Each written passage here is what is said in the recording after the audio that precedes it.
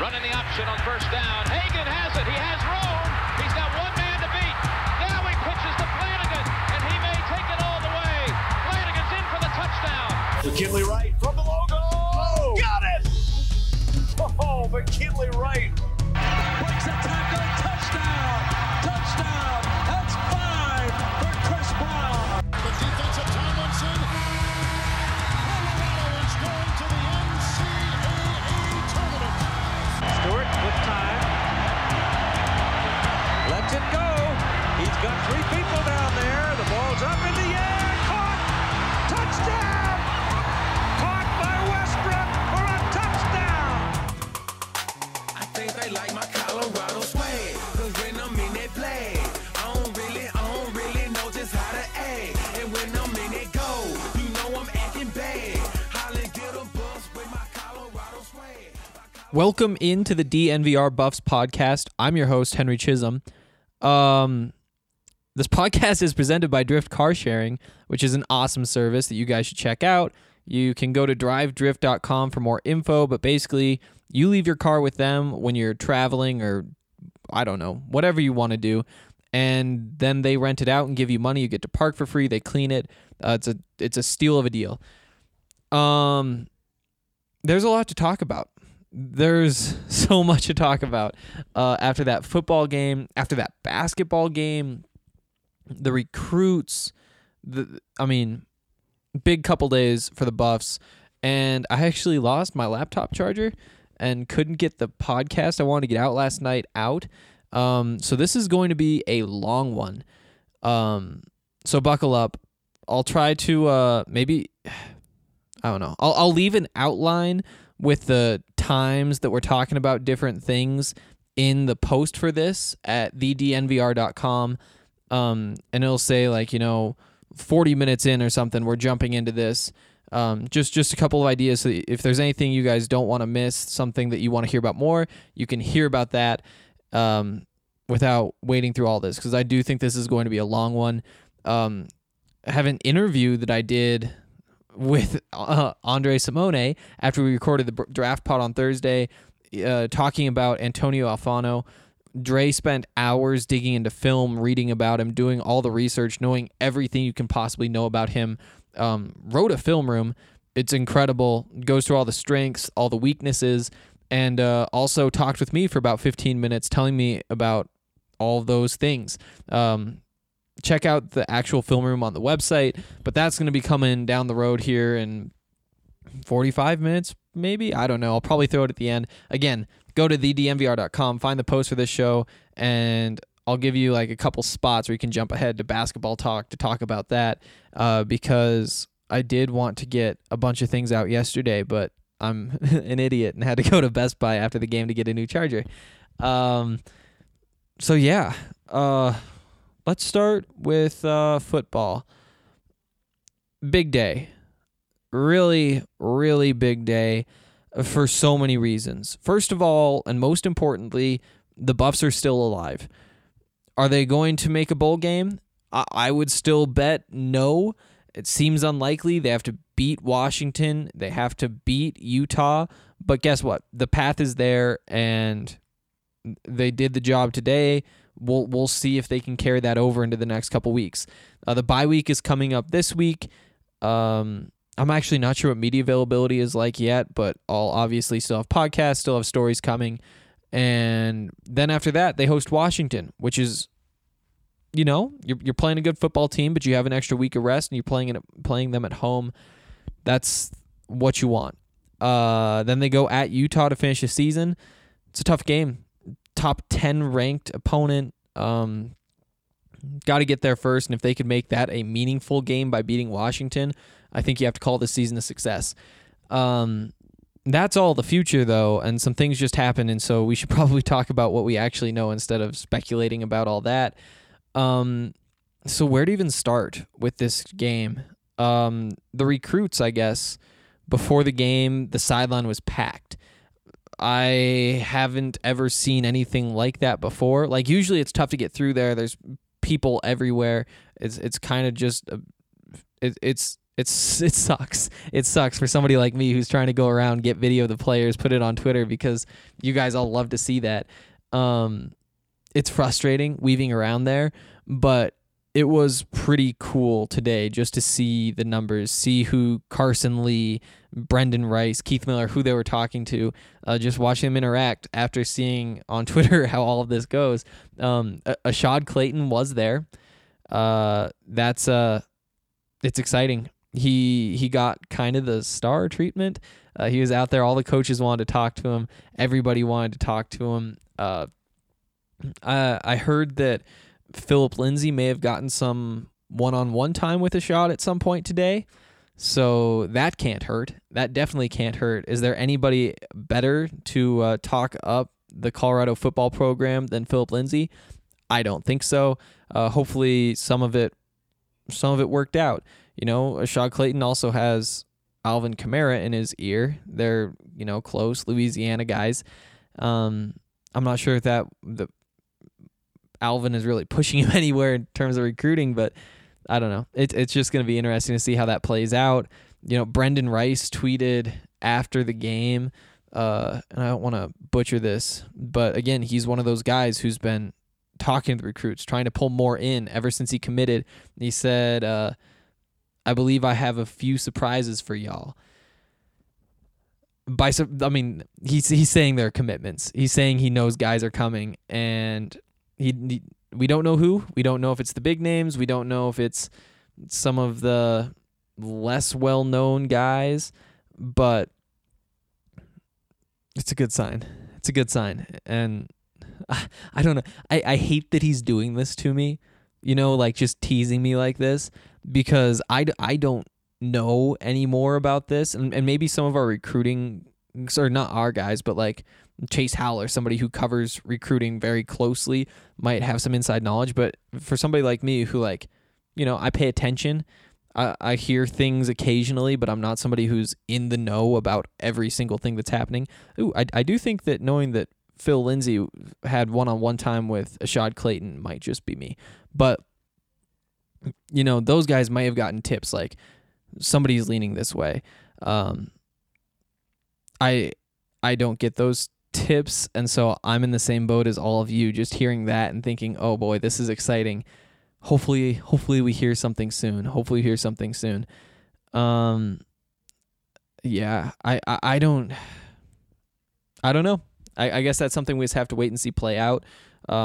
85 recruits was the number. I'm not sure if I've said that. 81 on unofficial visits, and then 4 on official visits, including Ashad Clayton, by the way, who I had a chance to talk to. I just realized I do have something to add to this conversation. He was heading up, and I wanted a chance to introduce myself. I was kind of waiting for the right time, and met his mom, just said, hey, what's up? How's it going? Good. And I said, how do you like Boulder so far? He's like, just big smile and said, I like it. And that's all I had time for. So good sign for sure. Definitely a good sign that that's how that conversation went. Finally met Brendan as well. Again, didn't have much time to talk to him. I didn't want to bother him, because honestly, I just want him out there talking to everybody else. And that's what I said. I was like, hey, just want to introduce myself. I know you're busy. You have all these guys that talking to coming in here, so I don't want to take up your time, but both of them seemed like good guys for sure. Everybody I met did. I think that's why Mel probably recruits them, but it's exciting. And the Buffs did what they need to do to pull those commitments in. And that's really exciting for the future here in Boulder. What a time to get a win. Same thing as Nebraska. Nebraska, you get Brendan Rice. Maybe you actually do get Ashad Clayton because you beat Stanford. It's pretty cool. I think that's most of my recruiting stuff. Essentially, they were everywhere. And it's fun seeing the clicks. Fun seeing McChesney out there with all of his guys, too. So yeah, that was the pregame. Hung out on the sidelines, met everybody, and then the game started. And I don't really have too much to say about this game, which is kind of weird. I thought there'd be a lot more that I would have to say. It's exciting to win for sure. Definitely exciting to see them win. But, starting out the game, Colorado just gashed the Stanford defense. Stanford, with a famously stout defensive line, couldn't slow down Alex Fontenot early on. I think that first drive, he carried the ball 4 times, was averaging 8.5 yards per carry, and his long was 11 yards. And so that means all those carries are in that, they were all 6.5 to 11 yards, or 6 to 11 yards, or 7 to 11 yards, something like that. Just consistently picking up whatever he wanted. The drive ends with Steven Montez getting into the end zone and scoring with his legs from 13 yards out, dove over a defender. Good looking run. The running game did kind of slow down from there. It definitely wasn't bad. Fontenot finished with 18 carries, 95 yards. It's a 5.3 average. A lot of what Laviska Shenault did was called part of the passing game, but was actually runs. I think there are at least 2 or 3 jet sweeps that he had that are technically classified as passes because the ball went forward to him, but they were basically running plays. He played well. He played well for sure. He was targeted 8 times, caught all 8 of those, and picked up 91 yards doing it. Also had 1 run for 5 yards. I think that might have been the one. I know that it was a 5-yard pickup on that 4th down late on the game-winning drive. That might be the one that they're calling a run. He looked good. He did all the things you expect him to do. He was brushing off tacklers. He was running guys over. He was running past guys. He put everything on display that he has. There weren't any big plays. That opportunity just wasn't quite there. I guess he did pick up 29 yards on one of them, but for Laviska Shenault, that doesn't really feel like a big play. But on one of the early touches, his second or third of the game, sometime early second quarter, I'd guess, maybe late first quarter, he caught the ball on one of those jet sweeps, ran around the outside to the right side of the formation, lowered his shoulder, hit a guy hard, a defensive back hard, put him on the ground as he was running out of bounds. Probably didn't need to, probably could have stepped out, but that's not what he does. And then Viska went down on the sideline. Something about that hit got him too. I think they called it a knee thing, which surprised me just watching the play. But yeah, they treated him for a minute on the sideline, then took him into the locker room. And again, that's kind of the story of the season, is that he just hasn't been able to stay on the field. And then immediately after the sports information staff at CU says he's questionable to return, he's back on the field. And that was pretty early in the second half. So yeah. That's kind of how his day went. Got hurt, missed some time, and still put up 91 yards actually, plus the 5 rushing yards. That's what Viska does. Love to see him just get healthy. Would love to see him just be able to play like we know he can play. You can tell he's frustrated. You can tell, like he said after the game, like, you got asked, when you came back in, did it hurt? And he kind of laughed and was like, yeah, no, there was a lot of pain, but it's just pain. Like, you can keep playing. And Mel had more nice things to say about him, saying, like, he's been banged up all year, but he's always given us everything he has. We appreciate it. He's a tough kid.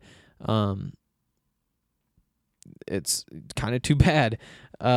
See, there you go. There's the story on Laviska Shenault today. A little disappointing, but probably better than a lot of us expected.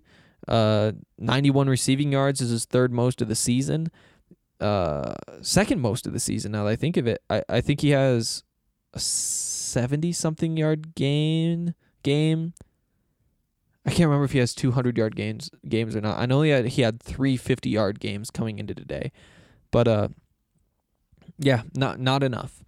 Not enough in the past, and now he seems like he's trending in the right direction. Hopefully the bye week, he said it's going to help him. He said he's excited about it, comes at the right time. Honestly, for him, pretty much any time would be the right time this season, just the way everything's played out. But yeah, KD was their second leading receiver, tied with Tony Brown, both of them 3 catches, 32 yards. I don't have too much to say about either of them. This offense outside of that first drive was pretty average. They moved down the field late, I guess, and that was most of their production, like that first drive and that last drive, and that was enough. Like, Stanford is a good defensive football team. Colorado was able to match that, come out with a 16-13 win. I'm not sure if I've even said the score yet, but yeah, 3 catches, 32 yards for both of them. I think KD, I never saw what happened on that play where he was in the end zone.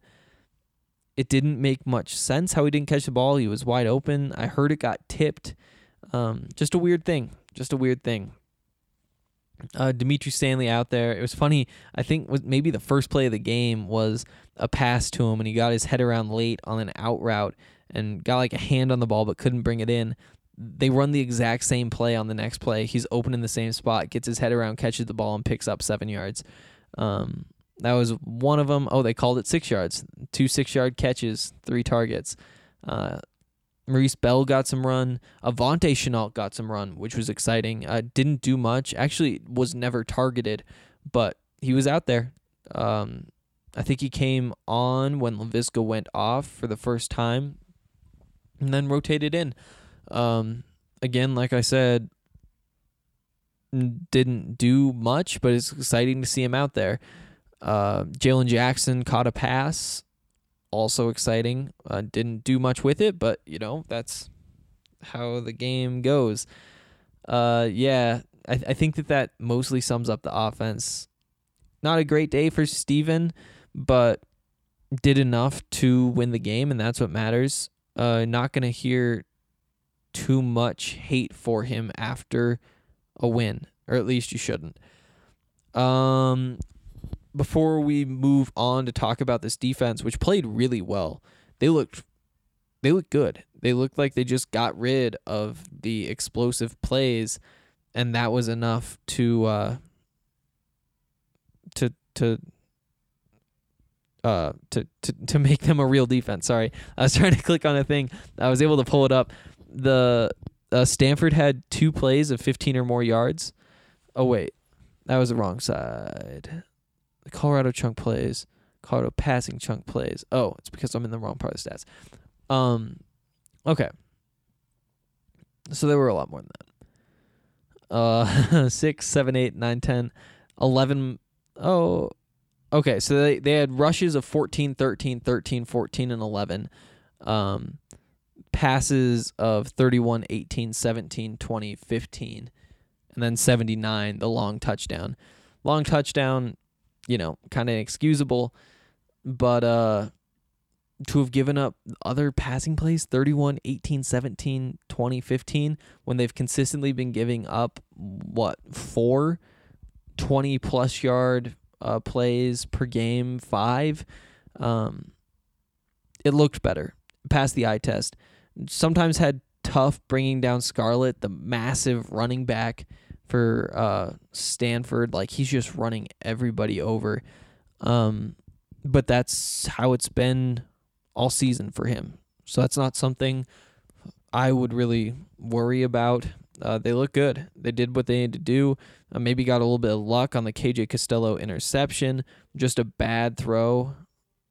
I'm already getting into this defensive talk, and that was not the plan. Breckenridge Brewery, pretty cool. You should check out their beers. You should definitely check out their beers. Strawberry Sky, I think, is still my favorite. Been drinking a lot of Holidale as we move toward the holidays. Let's talk about that beer. I don't think we've spent much time on that beer. I think it's 10.4% alcohol content, however they phrase that. That's a lot. It's definitely a lot for a beer. That's like having 2 or more Coors Lights, and it's good too. It happens because they age it in whiskey barrels, and so when you put the whiskey in the barrel, some of it like soaks out. The reason that they do it is so that like the oaky flavor or whatever, and this is based on a movie I watched. I can't remember which movie, but the oaky flavor of the barrel will like seep into the whiskey, but then the whiskey, just a little bit of it, will take up the space that is created in the barrel. So it just like transfers. They like trade spots. And then when they're done making the whiskey in it, they put the beer in, and it does the same thing. So some of the beer goes in the barrel, and it pulls in some of that whiskey, and so that's how it gets more alcohol. And that's where Holiday Ale comes from. They do a bunch of science to make it all work right and taste good, but it's a pretty cool thing, and it's a very unique beer.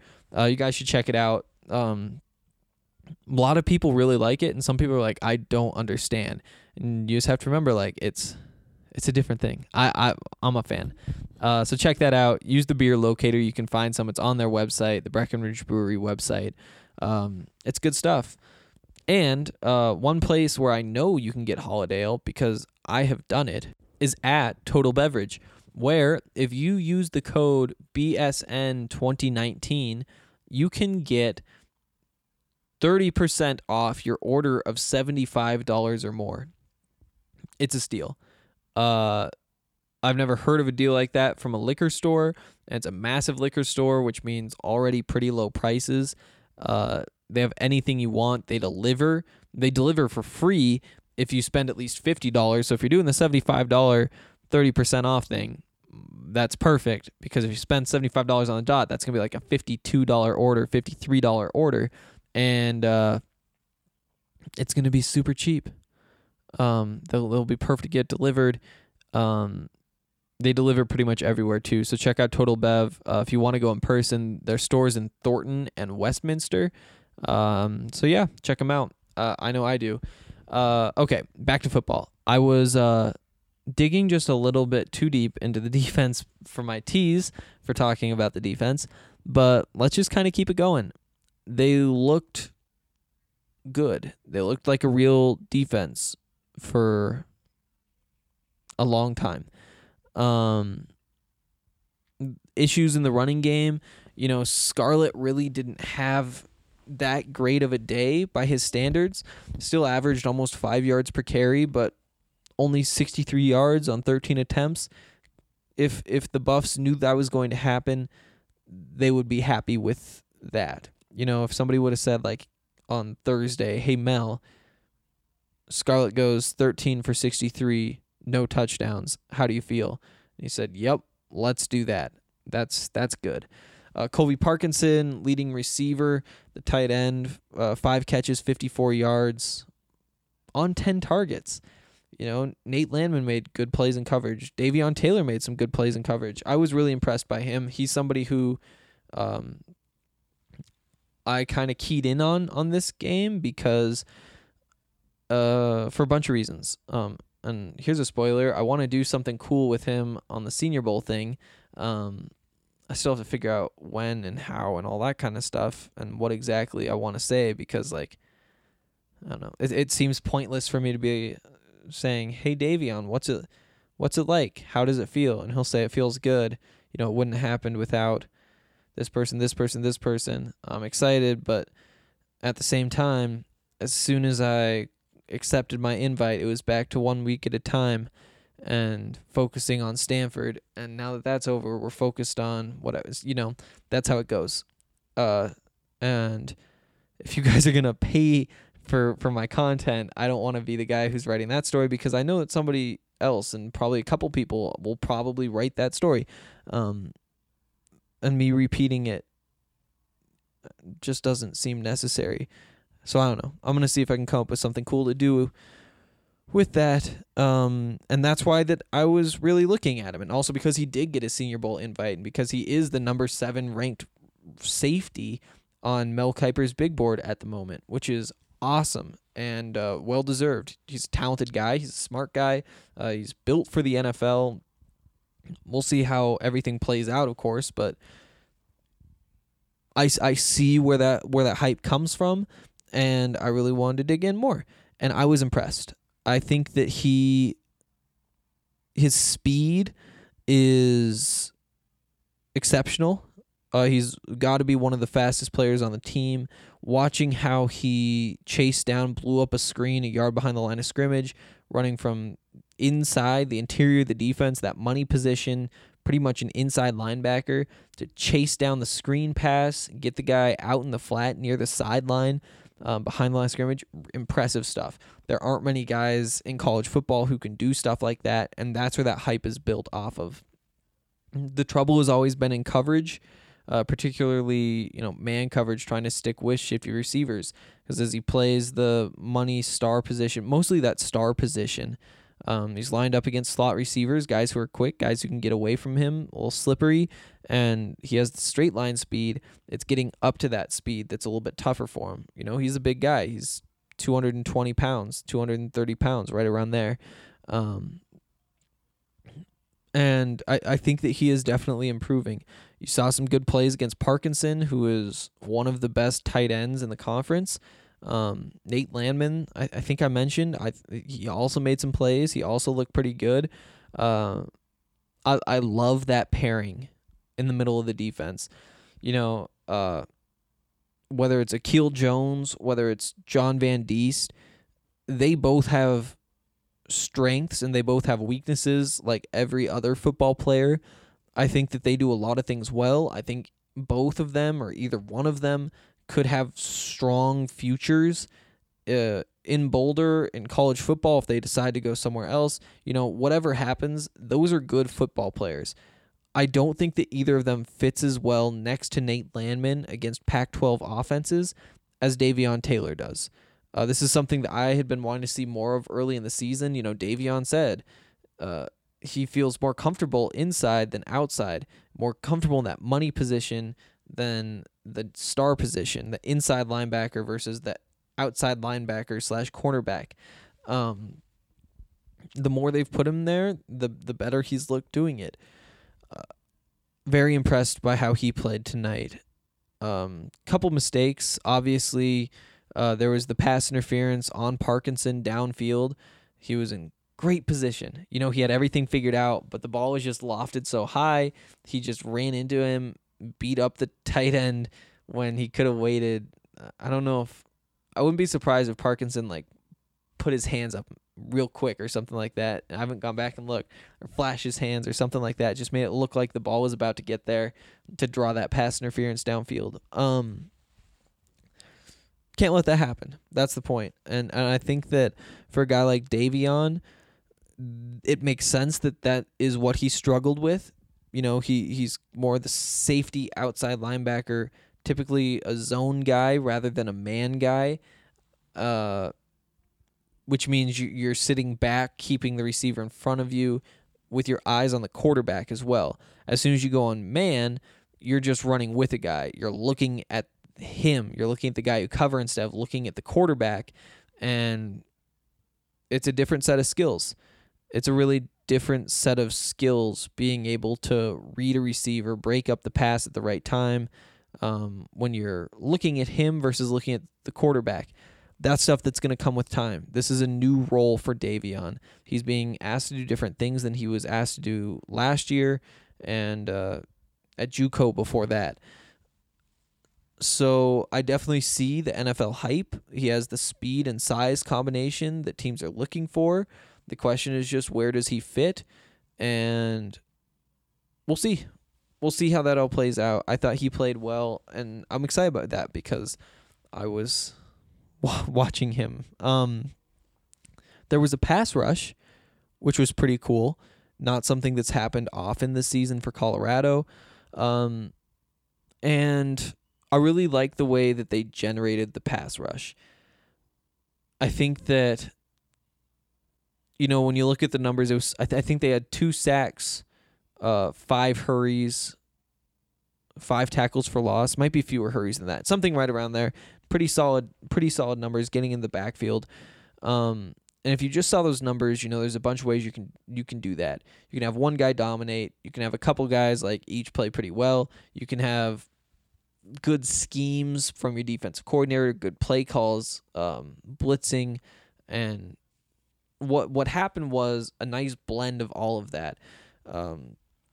Mustafa Johnson looked good. Terrence Lang looked really good. Tyson Summers, I thought, called a great game. There was one third down in particular that I just loved. It was so long ago that figuring out when exactly it happened. But the point is that they're using some more exotic looks now. It felt like early in the season, everything was pretty much by the book. You're in that 3-4. You have 3 guys on the line. You have a linebacker who's basically a stand-up edge that's also on the line of scrimmage. You have the other linebackers behind. It looks very similar pre-snap every play. And, of course, there's strengths and weaknesses to that. But it seems like the last couple weeks they've been running a lot more, double A gap stuff. And on that third down that I was talking about, the personnel grouping they used was awesome. It was really, really cool to see. And they had 8 guys within 2 yards of the line of scrimmage. Everybody was up there. Can't tell who's rushing, who's not rushing. 2 guys back sitting on the sticks, a cornerback and a safety on the sticks, and then a safety 10 yards behind them playing, safety, making sure nothing gets behind them. And they had 2 defensive linemen out there. They had Terrence Lang and Mustafa Johnson on the inside. Then they have outside linebackers, Alex Changham and Carson Wells lined up on the same side. Down the other side, they have Davion Taylor and Nate Landman. And all of these guys are basically lined up, not quite within the tackles, but pretty close. And then Mark Perry just outside, kind of near the slot, but also prime blitzing position. You don't know which of those, 7 guys, any of them could have been rushing. Any of them could be dropping in coverage. It could be all 7 going. It could be 2 going and everybody else playing these short little zones. There's so many options, and college quarterbacks aren't going to be able to read that. Even good ones like KJ Costello, who I thought played a decent game. A pro prospect for sure. Yeah, and they got beat on the play. It didn't work out, but just seeing them do stuff like that, and this wasn't the only time they pulled something out of the bag like this. It's nice. It's creative play calling. It's catching the other team off guard. It's putting. What's going to happen if you're the quarterback. Some of those guys are coming at you. Some are going to drop back, and it's just finding the gaps. And finding those gaps at the split second is really hard to do. Really hard to do. I love it.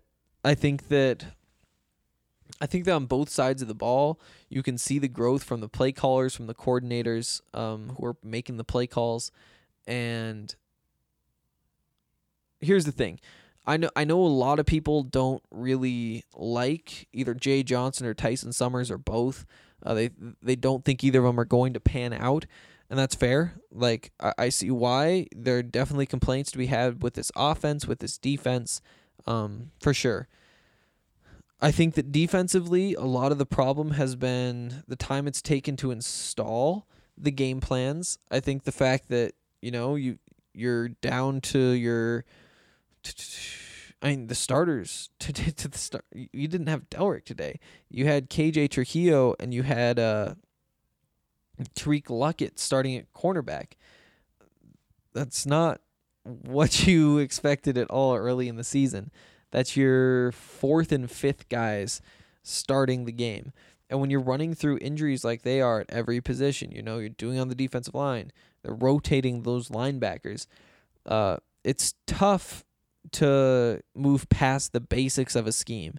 It's tough to start changing things up before everybody even knows what they're supposed to be doing normally. And I think that now we're starting to see what this defense can do when you do get to be creative, when you do trust everybody to know their assignment, when you expand the playbook from 20 pages to 30 pages. Still got beat on some big plays, but they're young. I don't know. I don't like saying they're just not talented, but the guys that they have their strengths and their weaknesses. And for a lot of the season, pretty much all the season, that base 3-4, it's Nate Landman, whose strength is tackling and not covering, and it's John Van Diest or Akil Jones, whose strengths are also tackling and not covering. That leaves you with a weakness. By moving Davion Taylor in there, sure, you get a little bit light in the box, but it really helps in coverage. You're starting to see guys be used more to their strengths. All of a sudden, Nate Landman doesn't make you think like, oh no, what's happening to Nate? He has a pretty decent game because he has the support around him that he had last year. I don't know. I'd have to go back and look at the film. It's been so long since I watched those games. But I guess that they were supporting him in the same way, and that's why he looked better. Defensive coordinators in the NFL are going to be able to protect him in that same way because he's just going to come in and he's the new guy and he has to learn. And when he does learn, that's when he's going to see the field. When he knows the 30-page playbook instead of just the 20-page playbook, where the standard this year was you have to know these 20 pages because it took so long to learn all those pages. Finding 11 guys who can do it just didn't happen. I think that that's kind of true of everybody. Putting Davion in a role that fits him better, figuring out how to play to the player's strengths and weaknesses. And I think that they probably figured it out a couple weeks ago, but implementing that on top of implementing the basics it just takes time. Offensively is kind of a different story. You have the talent. Sure, you don't really know who's going where, but in terms of the receivers, is Laviska Shenault playing? Because that changes a lot of things. And it's weird to say like whether or not Laviska Shenault is on has decided whether the offense is good or not.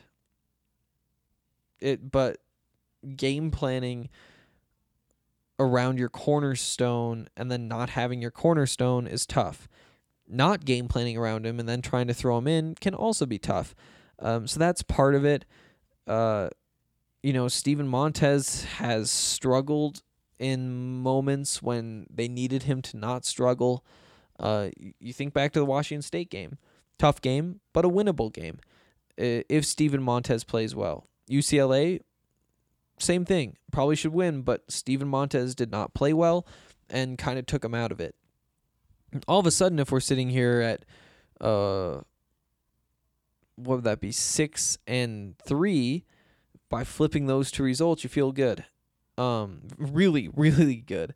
So I don't want to put too much of the blame on any one person. I also think that offensively and defensively, but very much so offensively, it just takes time to learn how to use all the different weapons you have.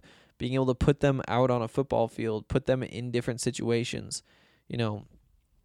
What does Tony Brown do against man-to-man coverage with a guy who's, a fairly typical cornerback? Average athleticism, average height, average weight, just like your basic cornerback. You learn that.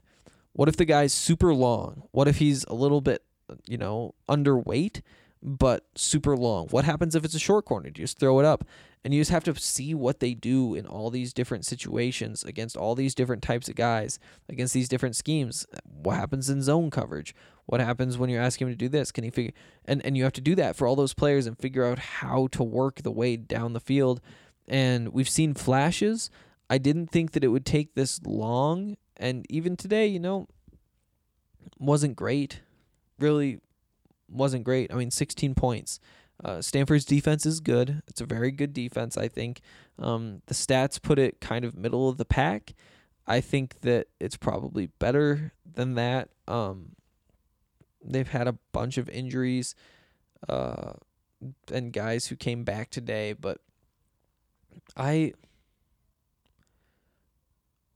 don't know. I mean, Jay Johnson and Tyson Summers are both going to be back next year. I would be surprised. I would be shocked, honestly, if either of them aren't back next year. Next year is when you need to see things start to come together a little bit more. Sure, there will be new pieces to work in, all that kind of stuff, but I think that's got to be the bar at this point. You have a full year. You have 2 springs, 2 falls, a season under your belt. What do you do with it? And if things don't get better on either side of the ball, that's when you start to think about making a change. So yeah, that's my take on the situation. At least I have no problem with bringing either of those guys back. I think that both have potential. It's just figuring out whether they do anything with it or not. That was a lot on those coordinators. I think that's most of what I thought about the defense. Mikhail Onu can hit. He can really hit. That's been on display for a lot of this season, and it was again today. Yeah. I'm going to take another quick break, and I will be right back in just a minute. What's up, guys? Ryan Konigsberg here, and I got to tell you about the Blake Street Tavern. It's my favorite sports bar in town, as evidenced by the fact that we had our fantasy draft there. It's where I watched Super Bowl 48. It's where I watched CU win a Pac-12 basketball championship back in the day. It's the place to be for any sporting event. It's the biggest bar in town. I always joke you could land a 747 in there. It was named the National Sports Bar of the Year in 2017 by Nightclub and Bar Magazine. It wins Best Sports Bar in Denver seemingly every year from Westward. Anyone else that's voting, it's the place to be. They've got great specials, and the food is out of this world. I recommend the nachos, the green chili fries, the buffalo chicken wrap. You name it, they've got it. And the location is perfect. Just 2 blocks north of Coors Field, and they have parking. So go check out the Blake Street Tavern. Okay, now we get into the fun stuff. Now that we've talked about the offense, we talked about the defense, we kind of talked about the coaching situation. How about Evan Price nailing the game winner? He looked good. He looked good. I'm not sure if he has like a big leg. I think his long day was 37 yards. Still got to see what happens at range, but if he's the future of Buffs kicking, you feel pretty good about it. Game winner today, drilled it right down the middle of the uprights, and it was pretty cool to see. I was up behind the uprights. I'm not sure if you guys saw the videos I posted, but I'm kind of upset because I got the new iPhone and the camera is really nice, and they put it on Twitter, and Twitter ruins the quality. So that's frustrating for me. Instagram doesn't. If you want to go to Instagram, the handle's the same, @HenryChisholm, and I posted a bunch of the videos of, everything that went down afterward, running on the field, seeing Evan Price get held up by all the linemen. They actually drop him, runs around, gets high fives everywhere. Had an awesome moment with his brother Davis Price. It's actually kind of crazy that James Stefano was unable to play this week, because this was the week that Evan overtook his big brother Davis. Evan the freshman, Davis the senior, on the Buffs kicking depth chart, and that meant he was next man up. He said he learned on Thursday that he was going to be the starting kicker this week, and it all worked out. So yeah, it was a cool moment between Evan and Davis, Evan and Mel, all over. People were excited. People were excited for him. His brother was excited for him.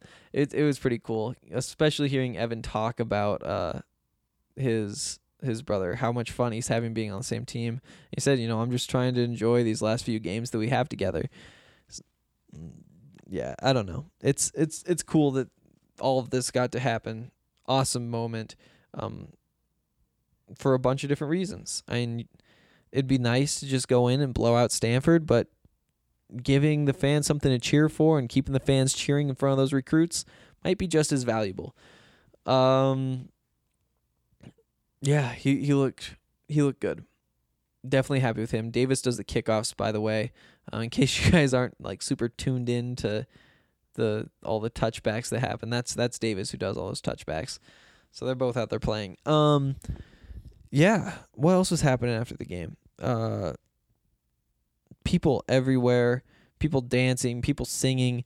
The team ran into the end zone so that they could sing at the fans, sing at the student section.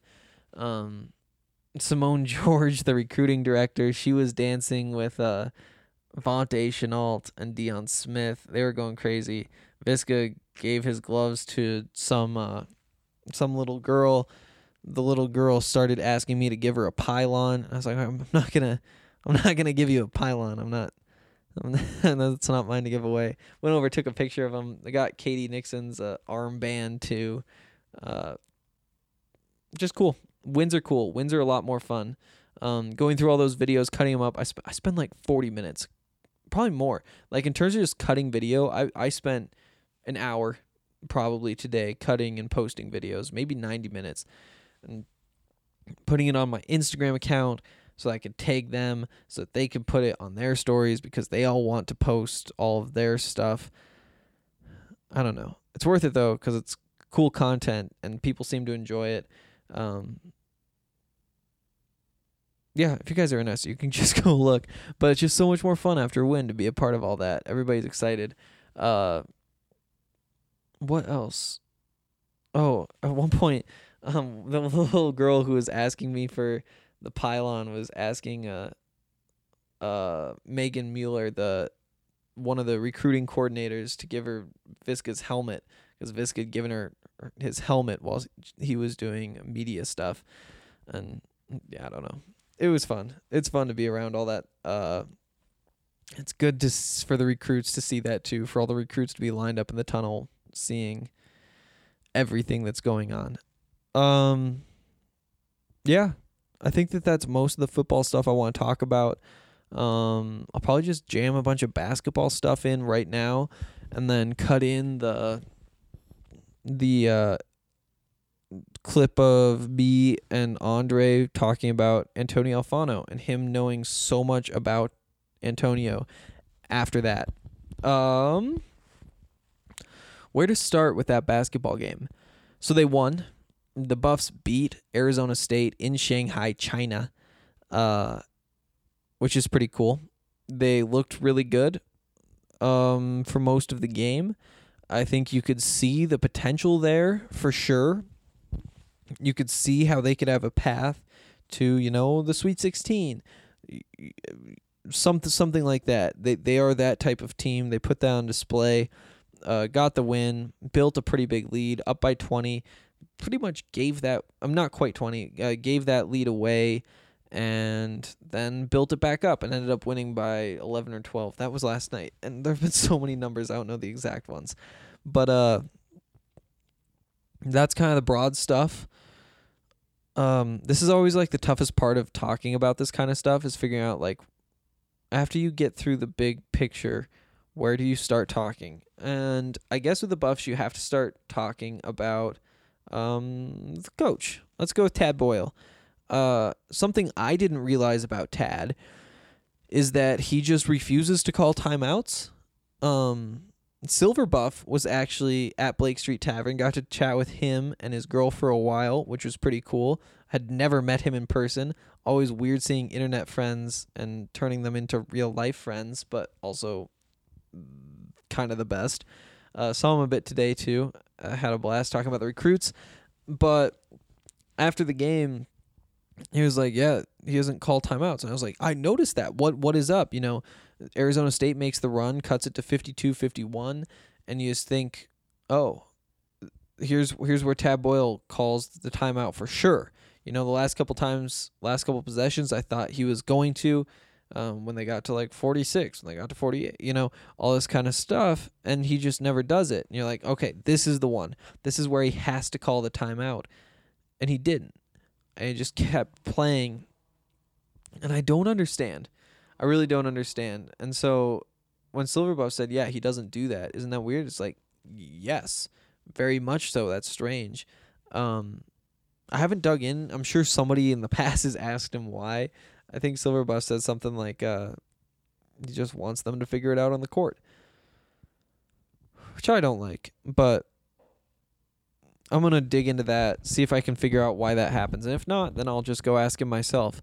I don't like just asking repeat questions, though. There's really no point. Like, if you've talked about this before, and I've bet somebody's asked at least like 5 times a season, because this is...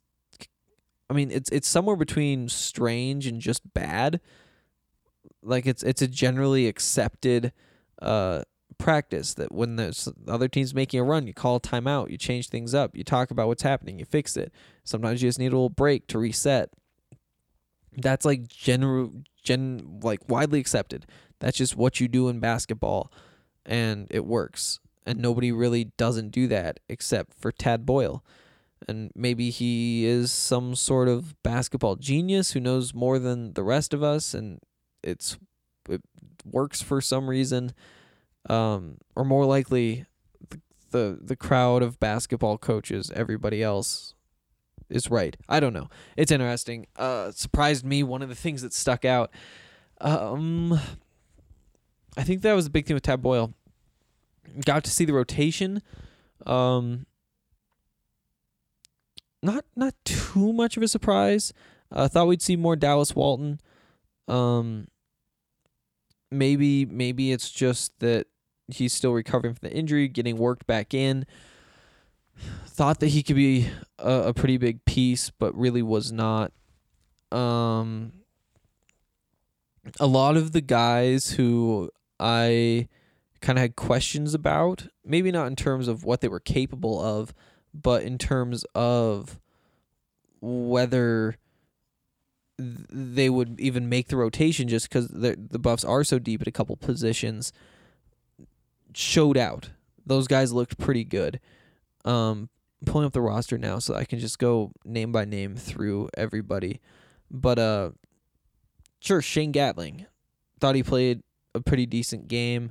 Don't have too much to say. Came off the bench, I guess, which is notable.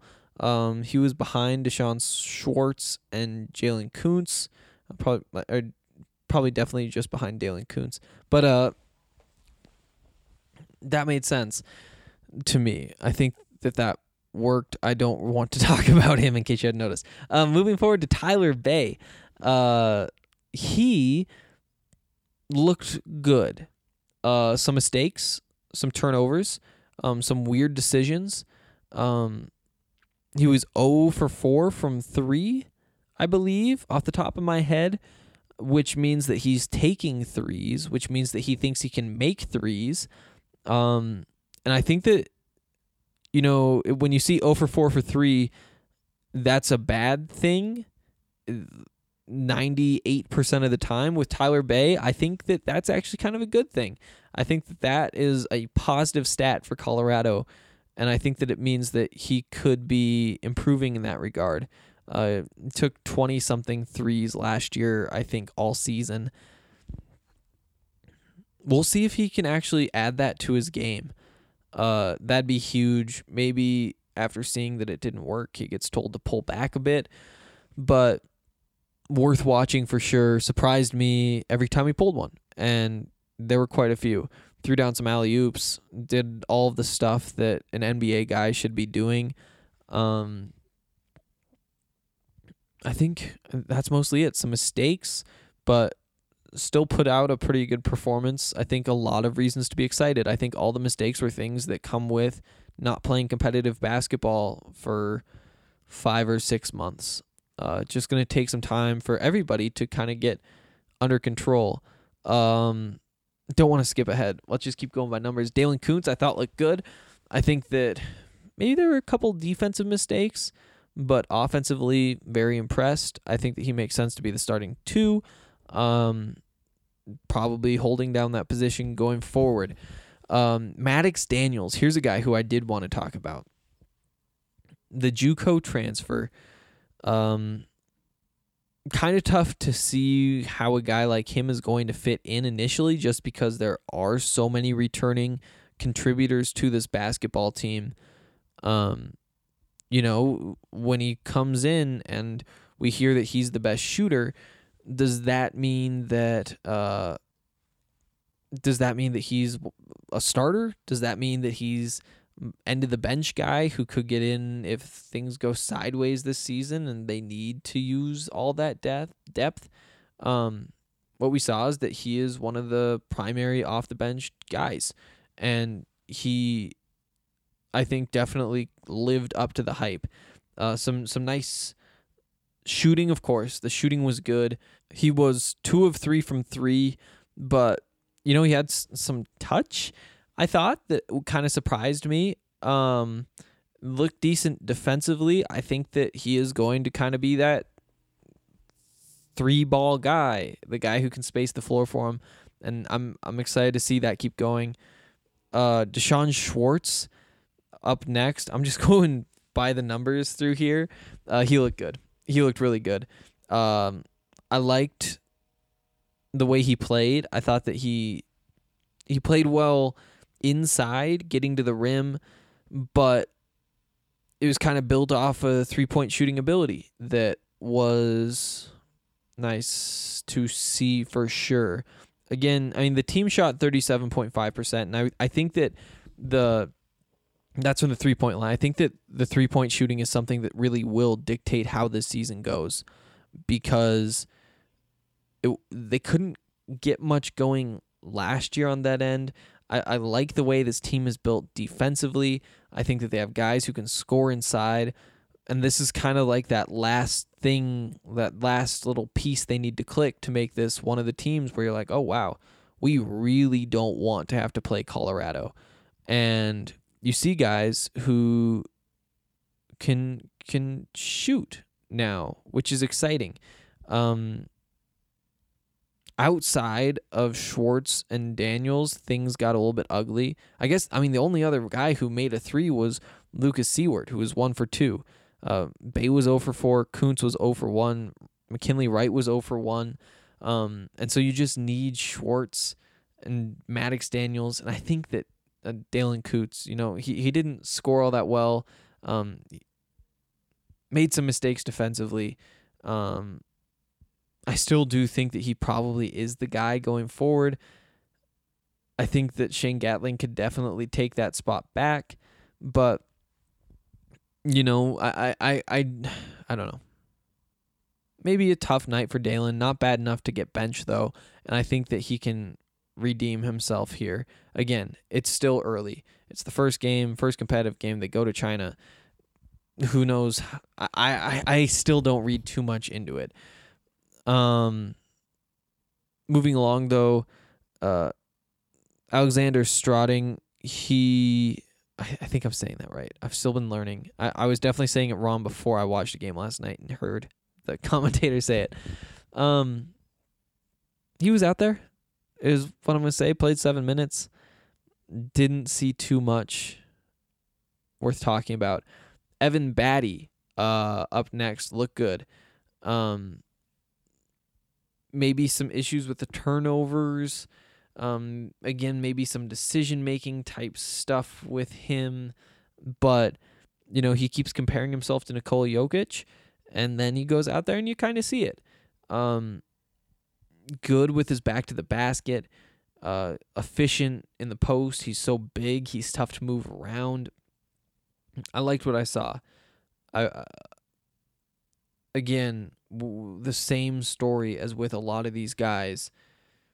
Can you just clean it up a little bit more? And since it's the first game, I say, yeah, you probably can.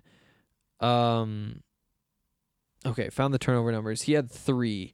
Bay had 4, which is too many, especially for guys who are playing their positions. Let's go to Lucas Seward, who, you know, he struggled. He made 4 of his 9 shots, put up 9 points. I thought there were some mistakes. Turnovers seemed bad. Yeah, 3 turnovers for him as well. Just things that you can't afford from your big men. Yeah, I think that pretty much sums it up. Some defensive mistakes as well. He's in a tough spot, you know. Dallas Walton only played the 2 minutes. He could be coming for some of those Lucas Seward minutes potentially. We'll see again how that kind of plays out, but I wouldn't be too surprised to see Seward's minutes cut a little bit after that first game. Again, still first game. Need to see where things build off of from there. McKinley Wright, I had him with a pretty up and down night. I think that he showed all of the different things that he can do, which is good. You know, he can get to the rim.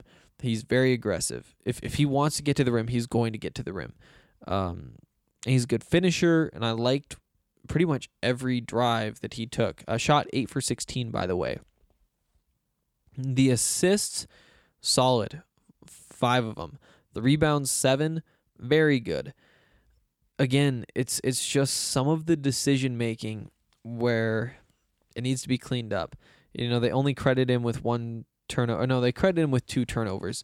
But again, it seemed like there were a couple more than that. Just not totally crisp. He was on, and he'd go a little bit quiet. We'll see again. Just like with all these guys, I feel like it's pretty clear what each of them needs to do, and a lot of it is just ball control, feeling the game out a little bit better, and those are things that you don't expect to see coming perfectly in the first game of the season, especially in a situation where you're sent to China. I think that's pretty much it. I think that's kind of my breakdown. First time watching a Buffs basketball game, didn't really know what to expect. Like, I kind of gone through, read all the scouting reports, read what's been written about him, watched a bunch of highlights, but what do you really take from highlights? I'm excited to dig into this. I know that the people who are really into Buffs basketball are really into Buffs basketball, and I'm starting to kind of see where that comes from. I'm starting to see, you know, oh wow, McKinley Wright. He's going to hurt himself going to the rim the way that he does. He hits the ground hard every time, but that's kind of like an endearing quality that you see from him. Evan Batty, like, obviously great story from his family, through the stroke, through his comeback, and then the way he plays the game is just so easy to cheer for. Tyler Bay, exciting jumper, just great athlete. I see the appeal of a lot of these guys, and some of those other guys. I mean, Maddox Daniels, Dalen Kuntz, Deshaun Schwartz. Even though Kuntz struggled, I don't know. The mistakes he made were like, oh, come on, like, really, you're really gonna do that? Not like, oh wow, he just doesn't have it, like he can't play. If that makes sense. It's a little frustrating that he did what he did, but I'm still confident he's going to clean it up. I don't know. This was the first step in me beginning to think about this team the way you guys all do, and I'm excited. I'm really excited. 81-71, the final score of this basketball game. Solid win.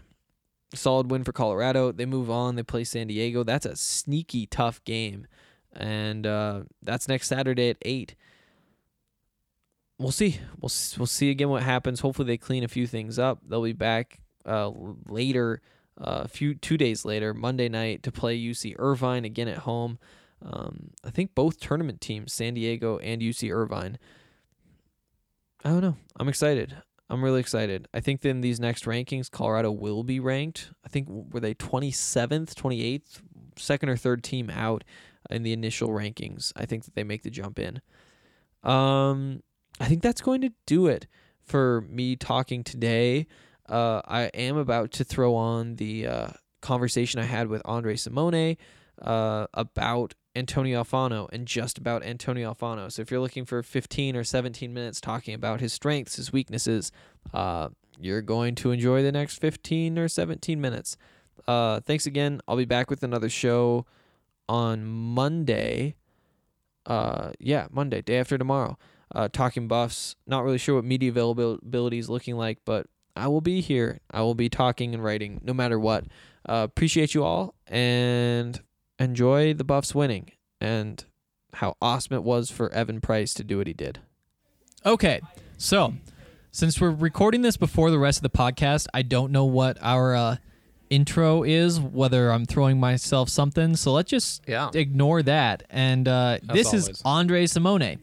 And he is digging into Antonio Alfano, who you guys know well because you're Buffs fans. If you're listening to this podcast, you know all about this man. The former number one recruit in the 2019 class, goes to Alabama, leaves Alabama. He's an edge rusher. He's dominant. He had 28 tackles for loss as a senior in high school. And now he's a Buff after a long, long, winding road. And Andre's been digging into the film. He's working on a film room that you guys are going to be able to look at and see for yourself what he can do with Andre's expert analysis. So, I guess. Let's just start with this. How good is Antonio Alfano? Okay, so here's where, because I'm used to evaluating college kids going against other college kids. Yes. So or pros going against pros. It's Yes. a different deal to evaluate high schoolers, especially, 5-star recruits going against dudes who are playing the final season of high school ball and won't go past that. Yep. In some cases. Yep. It's not like he's only playing against bums. Well, what really aside from the fact that he looks like a man among boys and just a beast, what really allowed me to gauge how good this guy is was watching him in the All-American Bowl drills that he was at last week. Now, a bit of a late riser in the recruiting process, always a top 50, even top 20 guy. But when he went to the All-American Bowl, he just rose way up rankings. Why? Well, for starters, he tested at elite levels. I tweeted this out, that basically is comparable to Joey Bosa. Nick Bosa? Nick Bosa, only bigger. And I think Joey's the better comp, but athletically, his testing numbers, as an 18-year-old, he was bigger and tested comparably to Nick Bosa at the combine a year ago. So there's like a 3-year difference between those numbers. Which is absurd. Do you know, as somebody who doesn't watch much high school tape, you don't follow him from high school to the NFL, it's kind of like mid-college to the NFL. Yeah. How much improvement do you expect in numbers from high school to the combine? Massive leaps. Okay. Massive leaps. So you expect him to be just probably a much better athlete, or at the very least the same caliber of athlete, maybe just gets heavier before he goes to the draft? Right. Though I think that might be one of the few questions there are about Alfano is he this good now, but there's less room to grow for him than because others. he does look like an adult man right That's now. exactly right. I described him in our private chat with Ryan as if they dressed up a bear in football gear and unleashed him on children. That's truly what he looks like. Oh, I love it. But no, so when you watch other guys at that All-American Bowl, he was at, like Nolan Smith, who ESPN as the second-ranked player in the entire country. Alfano, for them, was only ranked, 28th. Or you watch Zach Harrison of Ohio State, 6'6", 244. Or some of the other elite pass rushers from his recruiting class at that bowl in one-on-one drills against other 5-star offensive tackles. What you notice is, Nolan Smith, undersized, still needs to develop his body and grow. What's going to be his position? Will he be a true defensive end in college? Will he be more of an outside linebacker? Can he get big enough to be an edge rusher, or is he going to have to be a pure linebacker? Zach Harrison looks gangly, not quite coordinated. That 6'6" frame and that 244-pound weight, it's all coming together still. It's not, Alfano, it's whoa. this guy is ready-made right now. And so does that make it more concerning that he couldn't crack the rotation at Alabama right away as a freshman since he should have been ready to go? I mean, is that what happened, or is it that some off-field stuff happened? Because I believe with LeBron Ray's injury, with the fact that he had 2 sacks in the spring game, that this might have been that rare Alabama true freshman that was going to be able to contribute in year 1. Okay, because all of it is kind of shady. We don't really know when all of the things with the coaching staff happened. Right. It sounded like it was mid-camp, maybe mid to late camp, that there was the first flare-up. He missed a couple, and then early on in the season, I think he dressed but didn't play the first 2 games, and then he did the disappearing. There were some little reports early on that maybe he wasn't going to crack the rotation, but again, no real information other than the fact that he didn't play in those games after this had become kind of an ongoing scenario. So we don't really know how much of it was play related, how much was off-field related, but I could see that. You would have expected him to be probably starting because of injury. Not starting. I think he would have been in the rotation, though. Okay. At Alabama. Which is huge, obviously. Which means like, he we would have should been starting emphasize. at CU. Right? I mean, no Start- disrespect. Alabama's just a different level from everyone else in the country that's not Clemson. Well, and so I would guess probably not just starting at CU, but an impact player on this defense. Would you go that far? They're potentially their best pass rusher, and giving Mustafa Johnson, had he been healthy, a run for his money, yes. Okay, that's good to know. Let's dig more into the tape. Let's get specific. Yeah, so it all starts with his power and explosiveness. Like, we talk about freak athletes. We do a draft pod. You should listen in, blah, blah, blah. Yeah, definitely listen to that. And I love all drafts. I'll follow the NBA draft and stuff, and we're always talking about freak athletes, blah, blah, blah. He's, yes, a freak athlete. His freakiness starts in the weight room, where he's just a phenom, like redonkulously sick. And it's all lower body. He is built, like, forget light in the pants. It's like, this dude is just heavy in the pants. A hydrant. And, it all starts, his power is all coming there. If he plays with consistent leverage, there's no holding your spot against this guy. But he has the arms, too. Right, long arms, 34-inch. Already longer than Nick Bosa. I mean, do arms grow? They're probably... At 18, you could grow a little bit. Okay, right? okay. But yeah, he's probably tapped out. I mean, the dude's got a beard that would make you It's and incredible. puts us to shame. I mean, most of these our recruits baby put me to faces. shame. Well, I don't know what he does. Here, and I'm in my early 30s, and you could say the same. So Yes, you definitely could. we are not the ones these guys need to be compared to. How many of us would it take to block him? 2 of each of us? 3 of each of us? No. I wonder if 10 of us would do the trick. Like 10 Andres and 10 Henrys, or like 5? 5 of each. 5 of each? Okay, you think that'd be Because close I think to a he fair still fight? tosses us like rag dolls. One at a time before he gets to the quarterback. Or like slips through us. He can do that. He can slip double teams when he's going against college offensive line. So let's get more That's specific where with I this love scenario. him, is like he'll shed a block, and then there's that poor running back blocking in the backfield. He just engulfs him. That's the other thing. So it all starts power, explosiveness. Okay. It's that combination, that Okay. quick twitch, and violent hands. 6 forced fumbles. He's just like swatting guys to the ground. Like bear paws. They're going down. Yes. They're going down like flies. And, he makes tackles, and a lot of times the ball's coming out. 6 forced fumbles last year on top of those 28 tackles for a loss and 10 sacks.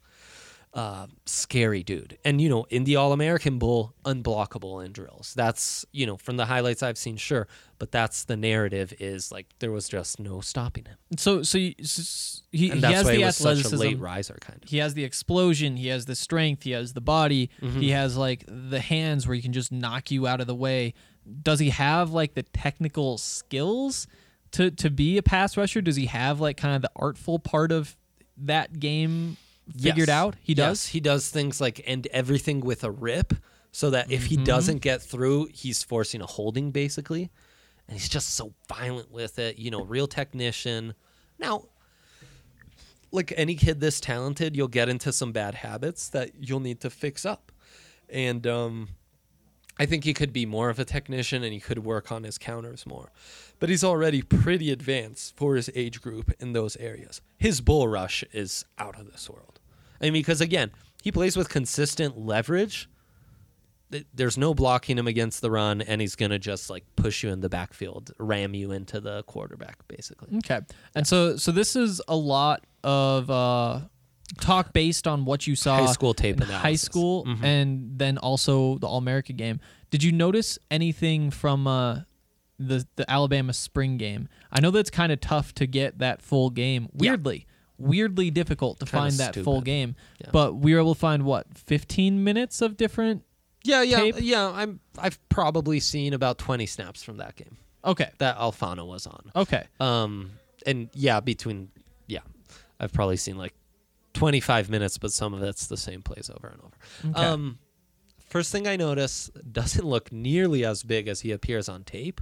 When I watch tape in high school, I think this guy's probably best suited as a defensive tackle.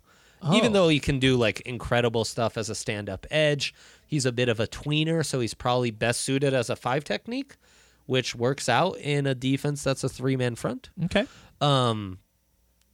I saw him be a little slow on a stunt. Okay. So that quick twitch explosiveness is there. I love him in pursuit. You'll see him run down running backs on the backside, all that kind of stuff. But yeah, on a stunt, a little slow. Natural edge rusher, I have my doubts. Like, does he have that The bend? Yeah. Does he have that speed, right? That more Clo- of that close out. long Can he- speed, yeah. right, to close out. I'd rather him closer to the ball, closer to center, where that explosiveness is really going to benefit you, and you're gonna be in the quarterback's face much quicker. And so I think that kind of does fit what the Buffs are doing defensively when you look at how they build kind of 3-4, but they have the star. They have like one pass rushing outside linebacker who kind of gets down at the line of Right. scrimmage and plays that spot. You aren't asking him to be an edge. You're asking him to kind of be, would you call it like a 5 technique, maybe what the Yeah. Buffs are doing? Yeah, right, exactly. I And- mean, it could be that Mustafa Johnson, but with more pass rushing ability and more strength against the run. Okay. And what do you expect from him, assuming everything goes well off the field, because that's not something you can watch tape on. Yeah. What do you think his role is in 2020 for Colorado, assuming he gets the waiver? That and his true upside are kind of my big questions, is where does he play and stuff. I really hope he can play. Selfishly, I really want to see him go against Penny Sewell of Oregon. I feel okay, like that'd be such okay. a great matchup. Who knows?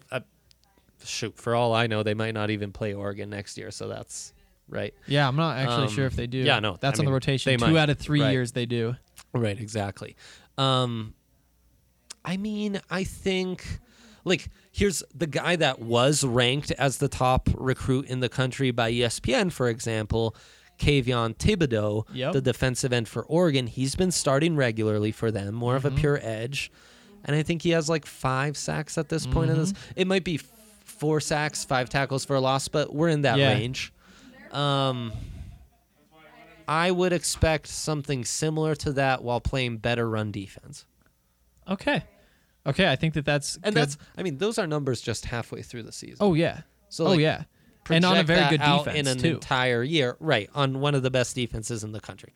So maybe the production's not there, but the impact on tape is there. He'd also be a year older than Thibodeau is right now. I'm sure I'm mispronouncing that. And I think that's you know, actually right. There's some bad habits he'll want to clean up. Like, he could be a more sound tackler, but you Okay. know, he's just swats everyone to the ground. In Yeah. high school, it doesn't even matter. And you know, he's looking to force a fumble on everything. You're gonna have to learn to wrap up a little more. So essentially, this is the book on him. He has the body. He might be what he is going forward.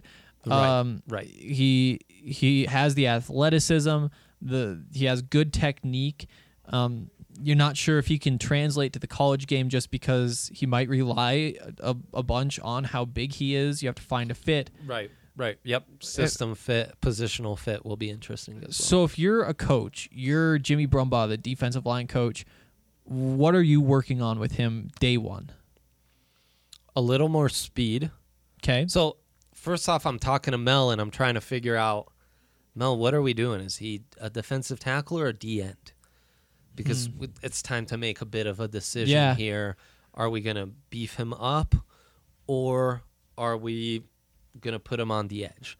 Because if we want to put him on the edge, we're going to work on his speed a little more, and we're going to work on his agility and bend more. And so that would be kind of that Carson Wells spot as a comparison. Man, as a stand-up, outside linebacker? yeah, I didn't see that's the thing. scheme, it doesn't really... An interesting quote from this docu-series he had.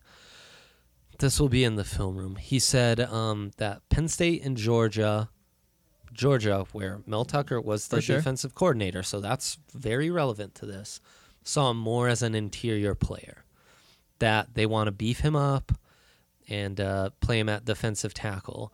But at the same time, they think that he's athletic enough and fast enough to play D-end, so they'd move him back and forth, but primarily play him as a D tackle, while Alabama saw him more as a pure edge and wanted to have him as a stand-up edge, play more D-end, some outside linebacker and what have you. And I believe maybe picked Bama in part because of that, and maybe still thinks that of himself, but I think that just like they did at Georgia, Mel Tucker might see him as more of a defensive tackle. So I'll be that's kind of the first thing I want to figure out. Depending on that, we'll figure out what to work on. You'd want to beef him up a little more if you're playing him on the interior.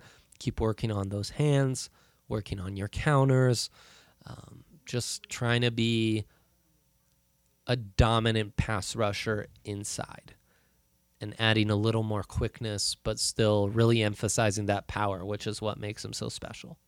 All right. I think that that's some good stuff. I think that that's some great analysis, probably the best analysis you can find at the moment on Antonio Alfano.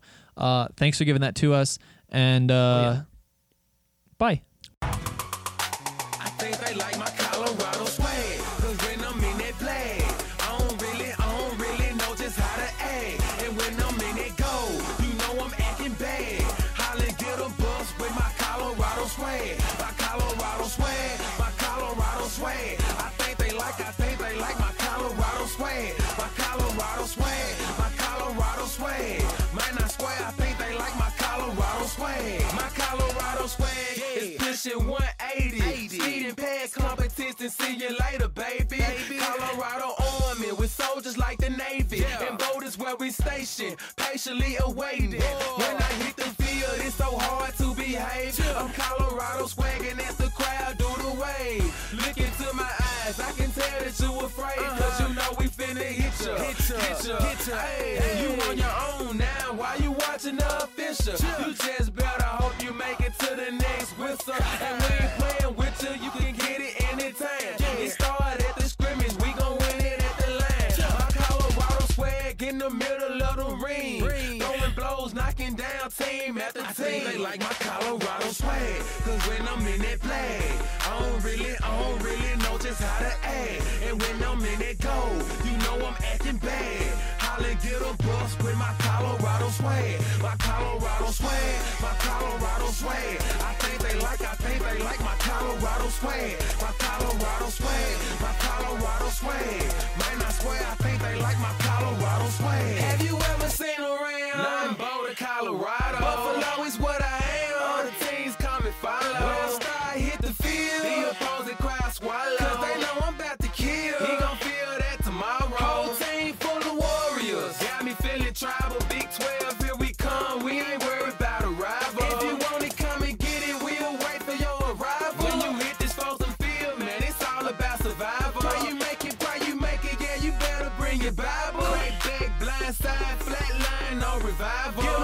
Get them busts, mess them up, we say we got them. If we don't, then we'll get them. When we see them, then we have them. They like my Colorado swag, 'cause when I'm in that flag, I don't really know just how to act. And when I'm in that goal, you know I'm acting bad. Holla, get a bus with my Colorado swag. My Colorado swag, my Colorado swag. I think they like my Colorado swag. My Colorado swag, my Colorado swag. Man, I swear, I think they like my Colorado swag. I think they like my Colorado swag, 'cause when I'm in that flag, I don't really know just how to act. And when I'm in that goal, you know I'm acting bad.